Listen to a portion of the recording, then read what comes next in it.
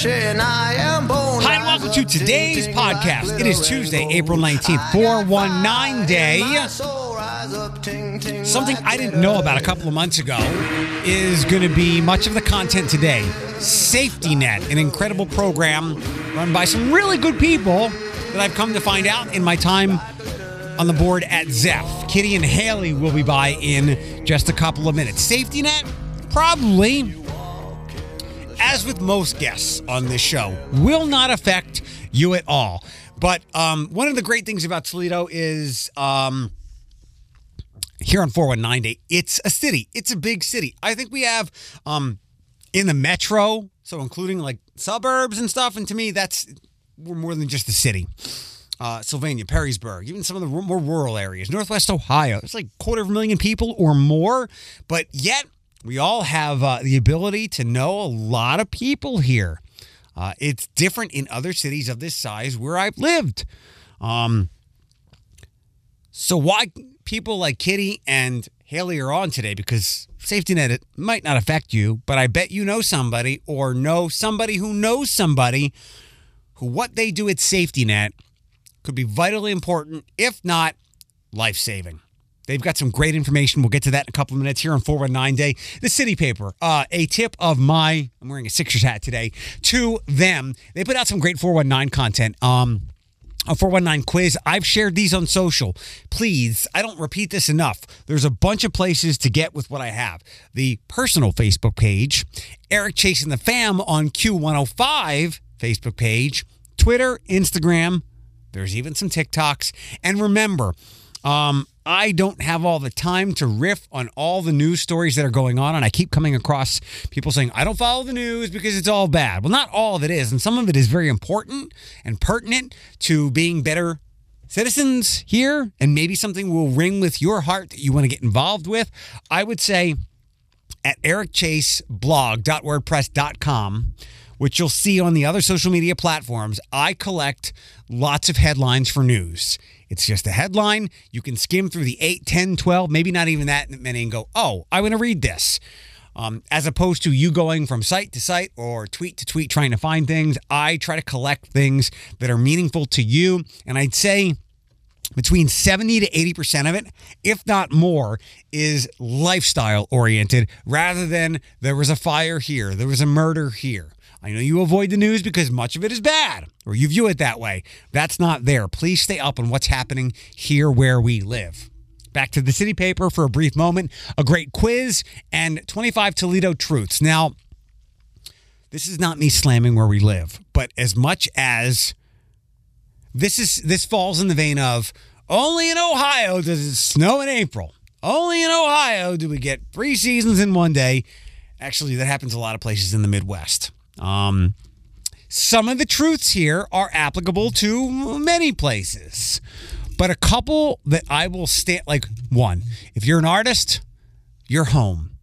A lot of places welcome artists. There are murals everywhere. In fact, we were kind of late to the mural party, especially when Detroit has been doing it so well for so long. But I'm not here to slam anything. And first of all, a city is not necessarily buildings. A city is the people. Like with the Marvel movie, where Asgard was destroyed. Asgard is the people. Toledo and the surrounding areas are the people here. And 2 good ones coming up shortly. But first, a couple of these truths that resonate with me. Once a week, no matter where you live in the area, you will see a deer. That was even true when I lived downtown. We do have, undoubtedly, there's only a couple other places that can even come close. We have the best college sports rivalry in all the land. The only one that comes close to Michigan and Ohio State is Duke and North Carolina in basketball. Maybe the Red River rivalry, is it Texas and Oklahoma? A couple of, obviously football is massive. Like what we have with Ohio State, Michigan is all over the South, 2 degrees. But that rivalry has always fascinated me, even before I lived here, because you have people who live in Ohio who hate Ohio State. And it makes sense because you're here where we live, you're much closer to the Wolverine campus in Ann Arbor than you are Columbus. So it fascinates me the dichotomies and the contrasts of I'm a Buckeye fan, but I live in Michigan. I live in Wauseon, but I'm a Michigan fan.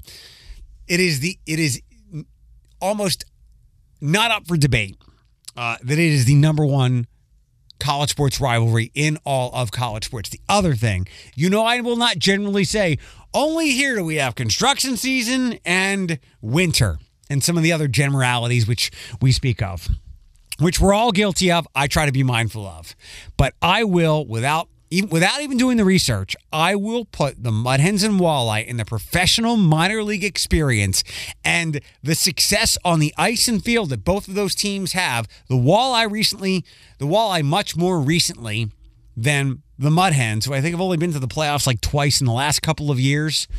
The product they give us on the field, on the ice, and then in between the innings and in between the periods and all the entertainment that comes with it because of those two organizations which really act as one, I will put the Mud Hens and Walleye up against any other professional minor league duo in any city across the country. That generalization I will make. I will now also introduce you to Kitty and Haley and soon Larry from the incredible program that is Safety Net, run by the Zepf Center. Ladies, welcome to all of this. Kitty Slight. Hi. From Safety Net and the Zepf Center. Haley, you will have to correctly pronounce your last name, which I'm sure you're very used to. It's Thanasu. I'm sorry? Thanasu. Like that a lot. We're going to talk about Safety Net here today, a great project to help out runaway kids with the Zepf Center. Kitty, how did this all come about as a project of the Zepf Center? What was the impetus behind its creation? So I'm glad you're having us here on 419 Day. Yeah, but this is pre-recorded, so totally fine. Totally fine. People will get the context. To me, every day is 419 Day. So Safety Net was formed in 2016 and was a collaboration between many partners in the community who saw a need to support runaway and homeless youth in our community because the closest shelter to Toledo is about 150 miles away. So the community recognized, primarily juvenile court, juvenile justice, Lucas County Children's Services recognized the need to support these kids who need emergency crisis shelter. What was the inflection point, other than the sheer distance of that? Was there some type of crisis moment where something tragic happened to a kid that opened up everybody's eyes and the community and whoever came together and said, we need to have this? Was it just a large amount of kids that we saw on the streets? Haley, you're shaking your head. What do you got for me? What was the inflection point where we put the pedal down? Don't be nervous. It's totally recorded. So I think that it's just Zepf wanting to expand and do more. How can they help the community? And then realizing as doing research, okay, we're seeing a lot of youth in the community. What can we do to help these homeless and runaway youth? And then I think that's kind of what was the turning point. Haley, Kitty, what's your specific position with Zepf Center and the Safety Net? My title is Director of Community Relations, and I also serve as Project Director for Runaway and Homeless Youth Services. Haley, did I see you're a licensed social worker? Yes. What leads a kid to wind up where you guys are? And we'll get to ring the bell shortly. I think we all have, like many things in life, we have a specific type of idea in our head, a stereotype of what someone looks like. Let's break down that stereotype. How does a kid wind up going from having a home to winding up at your doorstep and ringing the bell, which again, we'll get to? So I think with a lot of the youth that we see, most of the time, there's not a specific, they look like this type of thing. It's from all different backgrounds. Some come from money, some come from poverty. Some of them have two parents in the home. Some of them are a single mother, single father, living with grandparent, aunt, uncle, whoever. I think the main thing is just knowing that they all have trauma, coming from, it could be, maybe they're identifying as part of the LGBTQ population. And then mom, dad, whoever doesn't necessarily agree with them, and so then they will kick them out, tell them, you can't be in the home. So sometimes that is what leads them to us.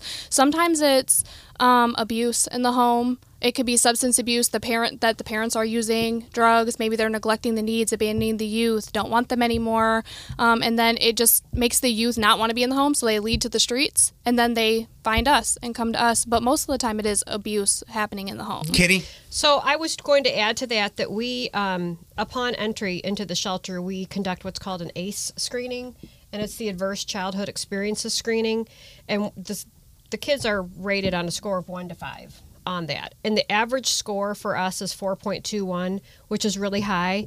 And I will share with your listeners that recently, our last quarter, 68% of the youth that we cared for indicated that, yes, their parents were divorced or separated. And second to that, 55.6% of the youth that we cared for often felt like no one in your family loved you or thought you were important or special, or that your family didn't look out for each other, feel close to each other, or support each other. So that tells you that it's like the emotional It's an emotional abuse. It's an emotionally bankrupt place. Yes. I want to get to, and I think we chatted about this before, you and I, some opioid involvement with this as well, and the time frame of that. But I'll come back to that in a moment. What are some of the questions on there? And I think I can get the gist of it. Can you give me any examples of the questions on that Screening? Yeah, please. Yeah. So some of the questions would ask, have you ever been hit, or have you experienced any of the physical abuse, that type of stuff? Are your parents separated? It just pretty much asks them to touch on physical, sexual, emotional, any type of neglect or abuse happening. So it'll just ask questions that they identify that would be simple enough for the youth to say, okay, yes, I am experiencing that, or I have experienced. But what's interesting, sorry, because, once I get going. Interrupt away. The less talking I do, the better. It's sad, I am not a licensed social worker, and all the credit goes to Haley and her team, but what they often share with me is that the kids are sharing these stories about what they're experiencing in the home, and the staff is like, oh my gosh, you are experiencing, this is abuse. Mm-hmm. And the kids have no clue. Sure. This is just their life. Let's throw out some somewhat grim, maybe violent examples, because you're right. I'll use an example of myself. When I was growing up, I didn't understand anxiety or depression. Haley, you interacting with all these kids, like suicide is, they know of the concept. When I was a teenager, going through what I would have, I never knew that suicide could perversely be a way out. So what are some of the things that happens to some of these kids that we can spread the word and say, if this is happening to you, there's a place that you can go to, Safety Net, and lots of other places with help within the Zeph Center? So I think some of them, know, obviously if my parents hitting me, things like that, that's kind of like an ideal thing that they know that is abuse. Sure. But a lot of times they're like, mom packed up for the weekend and she left me home by myself. I'm a minor. I'm in a house by myself all weekend. I have no food in the fridge. There's no running water. I don't have clothes, shoes. I'm not enrolled in school. All of those things are forms of abuse and neglect. When we're targeting our youth. So I just think it's being able to understand that it's not just physical. It could be mental. Mom is, cussing at me and, tearing me down, calling me fat daily, just telling me I'm stupid. Those types of things are abuse that our kids are seeing. Also, that to them, that's a normal day. They're, they come to us and then they're like, wait, how are you going to get somebody to help me just because my mom tells me I'm stupid? It's stuff that our youth are experiencing. We all live in these little silos, and they are our own ecosystems, and we think everything within them is normal, but then we look outside of it. Let me ask you this. In the last couple of years, really no one's life is better than it was around 26 months ago due to COVID. How much more painful and things filled with anguish have things been? Have you seen an uptick in kids dealing with all these things? Because everybody has dealt with some kind of emotional trauma in some way over the last 2 years. Whoever would like to answer that, feel free. Yeah. I can just say that we track the kids coming into our shelter who are reporting that they are experiencing some type of mental health crisis. Most recently, that percentage was about 70% of the kids coming into the shelter were experiencing some type of mental health crisis, which is percentage is much greater than prior to COVID. and it is sad. But also, the kids, much like most of the population, were isolated. They were locked down. We lost a lot of our first responders out in the community. Bus drivers, school cafeteria workers, school counselors. When the kids weren't in school, we lost those eyes. Sure. And so it's just kind of like regrouping with everyone and getting everyone back together. And so this past month in March, I'm sorry to say that our numbers are back to kind of like pre-COVID, which means we're serving a greater number of kids, which I guess is kind of good, but also it's very sad. It's very paradoxical. Yes. Like when I do all of my walks for suicide prevention and whatever else, it's like I actually said to somebody today, here on 419 Day, which for some people is a couple of days ago, I wish we could stop having all of these because that means we solve some of these problems. But it's good that people are now coming to these things because they know there's help out there. Yes. So we just push forward. Let me ask you this. We do. You brought up something good with the first responders or the first eyes. When I get the opportunity to go out in the schools and we remind the kids, as much as you think every teacher in here wants to fail you into 8 years of high school, they actually don't want you here anything more than 4 years, and they want to help you. Right. What are some of the things that those adults who, you're right, they're the first eyes or the first responders, bus drivers, teachers, counselors, aides in the lunchroom, lunch people, what are some things they can look for and say, hey, can we talk? I know a place if. Yes. So even beyond that list, convenience store owners, folks that work at Little Caesars at the carryout. Maybe a convenience store owner sees a kiddo coming in every day at 3 o'clock to get the same staples every day. That's an indicator that kid is experiencing some type of crisis at home. And it doesn't have to be a counseling situation. It is simply empowering adults, caring adults in our community to be able to say, if you need some assistance, I'm happy to help you find some support. That's it. And then they can call us. We can pick up that kiddo. A lot of our kids get to our door, our ring the bell door on foot. But it's empowering individuals in this community be outside of children's services, outside of juvenile court. They can't do it all. People on the street, those FedEx drivers, folks in the library, UPS drivers, we all have the power to interact with kids and just say to them, if you need help, please let me know and I'm happy to provide it to you.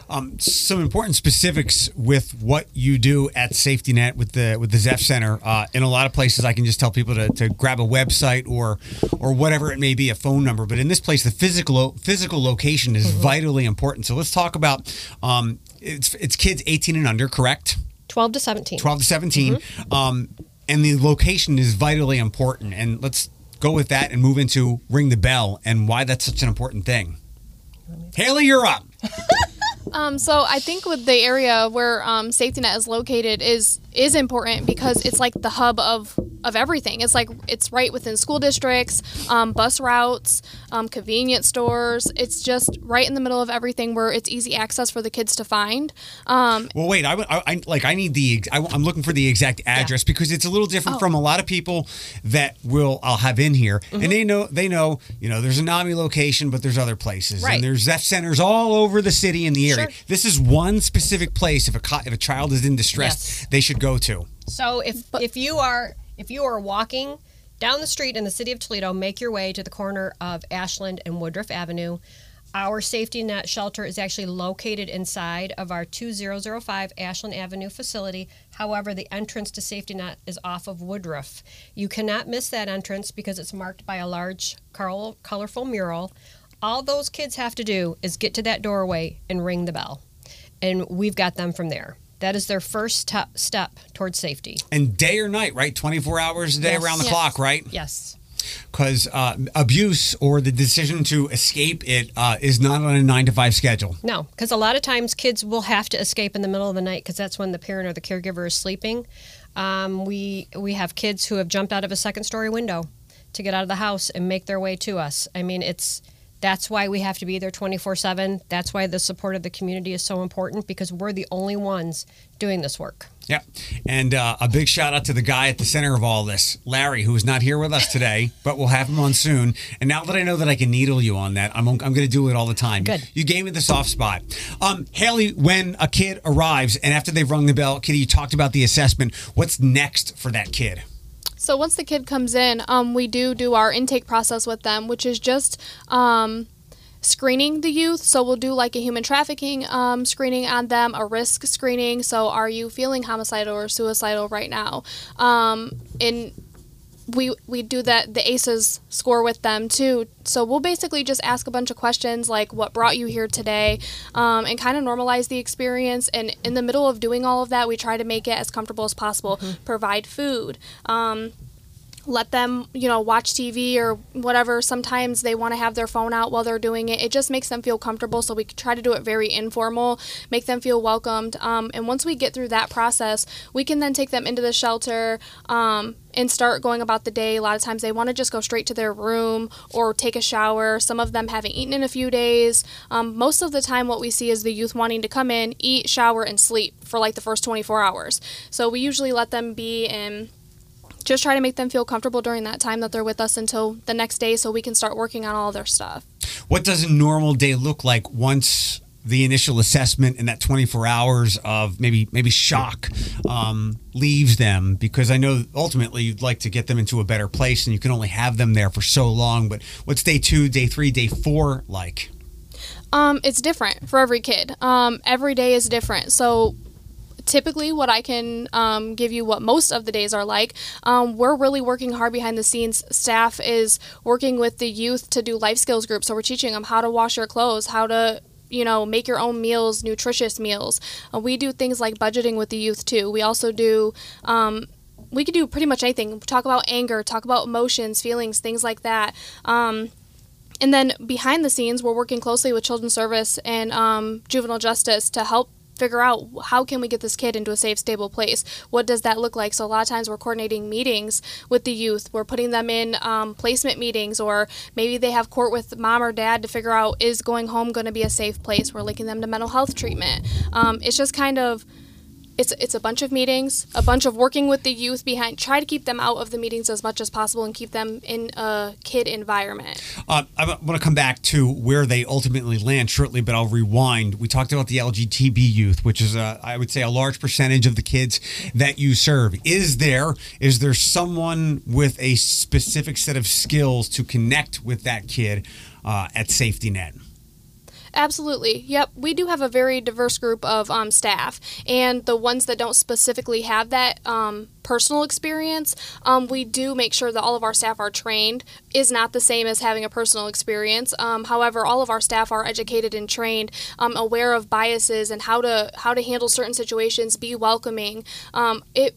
It seems like we do have a lot of kids that are a part of that population, and they always gravitate to us, and they always feel the safest there. So we're doing something right. Absolutely. Yeah. When you are doing things right, what is the beginning, the precipice of what a positive outcome looks like? You talked about maybe mediation with the parents, Children's Services. Give me, and obviously you can't give a specific name or anything like that, but give me a success story. Give me a light at the end of the tunnel here where a kid has gone through, for lack of a better way to put it, and I'm sorry if I misspeak, the program, and now they're in a really good spot, or just it doesn't take much to be better than where they were, but they're stepping on the right path. Absolutely.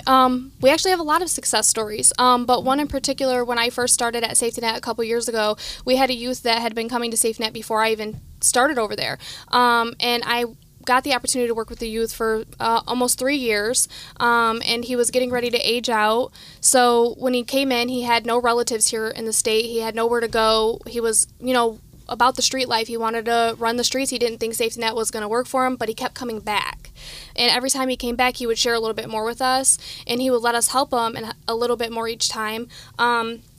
This last time that he came to us, we were actually able to reach out to a family member, get them screened through the process through Children's Services to make sure they were a safe place. He felt comfortable going with this family member, and we were able to successfully place him. And when we did our follow-up calls, we do 30-day, 60-day, 90-day follow-ups, we reached out to him, and he actually is successful. He's actually going to college now, has a job, staying out of trouble, and he really thanks us for the work that we did do. And he even told us, I have to be honest, Miss Haley, I didn't think the program was going to work, and I didn't, enjoy it when I was there, but now I realize it. And we do hear that a lot, especially when we're doing our follow-ups. They come back, so we'll see the same youth leave and come back 3 or 4 times before we're actually even able to help them. Great. Kitty, you want to add anything to that? I just think it says a lot about the staff at Safety Net. They are creating an environment, as Haley said, that where kids feel safe, but oftentimes it's like recovery for these kids to build that relationship. So they have to keep coming back, and each time that they come back, they share a little bit more of the story, and the staff is able to do a little bit more work with them. And so we do have a lot of kids who come through 3 and 4 times during a calendar year, and that's okay. You can come and go as much as you want. We are not limited. The only thing we're limited on is the number of days that you can stay, which is up to 21. If anybody wants to know. But other than that, you can come and go as much as you want. What happens if I'm a kid and I'm getting close to that limit? What are my options? How can you help? We have other sources of funding that we're able to tap into to help provide additional days at the shelter. But by that point, Haley and her team have really done what they're so good at, is finding place for that kid. So it usually isn't a concern for us. Good. What are some of the other placements? I'm drawing blanks. I'm thinking of people adopting or whatever, and I'm guessing when there's an adoption or when someone takes a kid into their family, it's a younger child, not a teenager. So what are some of the other options rather than maybe finding a relative or praying that the family stuff actually works out? What are the other options? Typically, we see foster homes or group homes. As sad as it is to say, a lot of times when the youth reach like 13, 15 years old, it is a lot harder to place them outside of a relative's home or back in with their parent or guardian. But we do run into those issues, and we are seeing that those youth are being placed in foster homes or groups homes. They're able to take them sometimes out of Toledo. We actually just had that experience the other day. It's really sad to see the youth have to leave their home and leave the city that they grew up in. But we are grateful that we do have those resources in the community. So I think some people, including myself, would think foster home, group home, not the best places, but they're also coming from some pretty horrible places. Is there a shine? Is there a positive light we can put the group homes and the foster homes in? Can you talk a little bit about that? Absolutely. I do think there is a stigma against the group homes and the foster homes. A lot of the kids have them when they come in, but they're doing the same work we're doing, just in a different setting. So that's something we always try to tell the youth. Like, I understand you may not want to be in there with, 7 other kids, but you're here in a shelter. There could be 7 other kids here. Everybody, I think, that does this type of work has a story behind them and has a passion for it. So I always just try to encourage the youth that you're going to a safe place. These people are here to help you for a reason. It may be permanent, it may be temporary, but it is a safe place, and they provide the same resources that we do. Well, if those kids ever want to share their story, send them to me, because like the one kid that you said kept coming back and back, hopefully he'll come back and carry the message and be an evangelist for the great things that you guys do. Yeah. Last couple of questions, and please, if I missed anything, just throw it at me. What's the intersection here? Because it's something that people are becoming more and more familiar with. There's an international conference that happens here that is vitally important to human trafficking every year at UT. Mm-hmm. What's the intersection between the runaway kids, and I know we brought it up briefly, between human trafficking and runaways?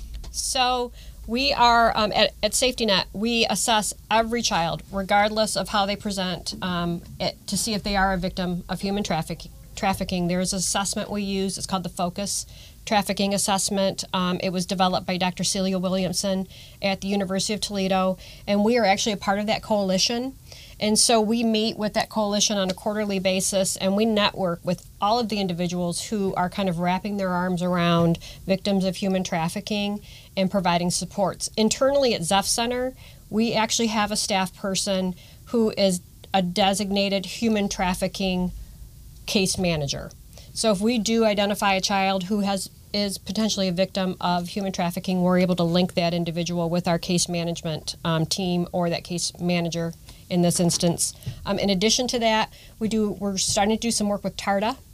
Good. And that TARDA has the Hope Hub downtown now, so we'll be able to get some information out to the community that way. And then also, Toledo Public Schools is launching a whole protocol around human trafficking, and we'll be supporting that effort as well. Good. Last thing, and we might have zoomed past it, it was the epidemic before the pandemic, the opioid battle, and so many lives lost to that, and there's already some early numbers that it's as grim as you might expect, because when people are isolated and they can't get the medications that are prescribed for them, just all kinds of bad things have happened. And I hate to look under the hood when we start to get those numbers and we get farther away from COVID. One of the things that I often came across anecdotally, but it sounds pretty accurate, you had a lot of grandparents taking care of kids that they weren't able to take care of because they were just kind of like typical teenagers or younger kids, but though the parent was gone due to an overdose or put in jail from an overdose. What was that like with the safety net program that you, in your experience?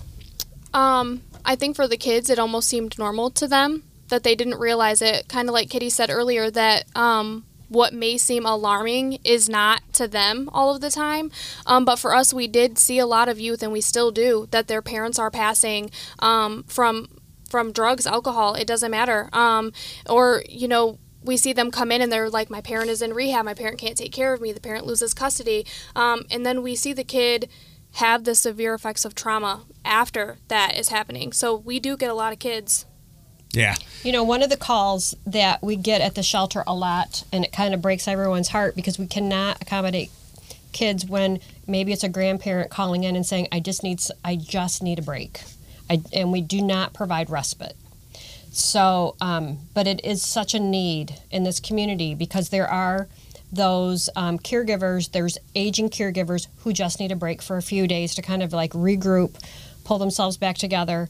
And unfortunately, a runaway and homeless shelter isn't the place for that to happen, but it's something that's definitely on our radar. Haley and I are both really working hard to try to figure out a way to provide support to those families as well. Awesome. Kitty and Haley from Safety Net within the Zephyr organization, any last details that we can pass along? Get to our door and ring the bell. There we go. Ladies, thank you so much. Thank you. Thank you.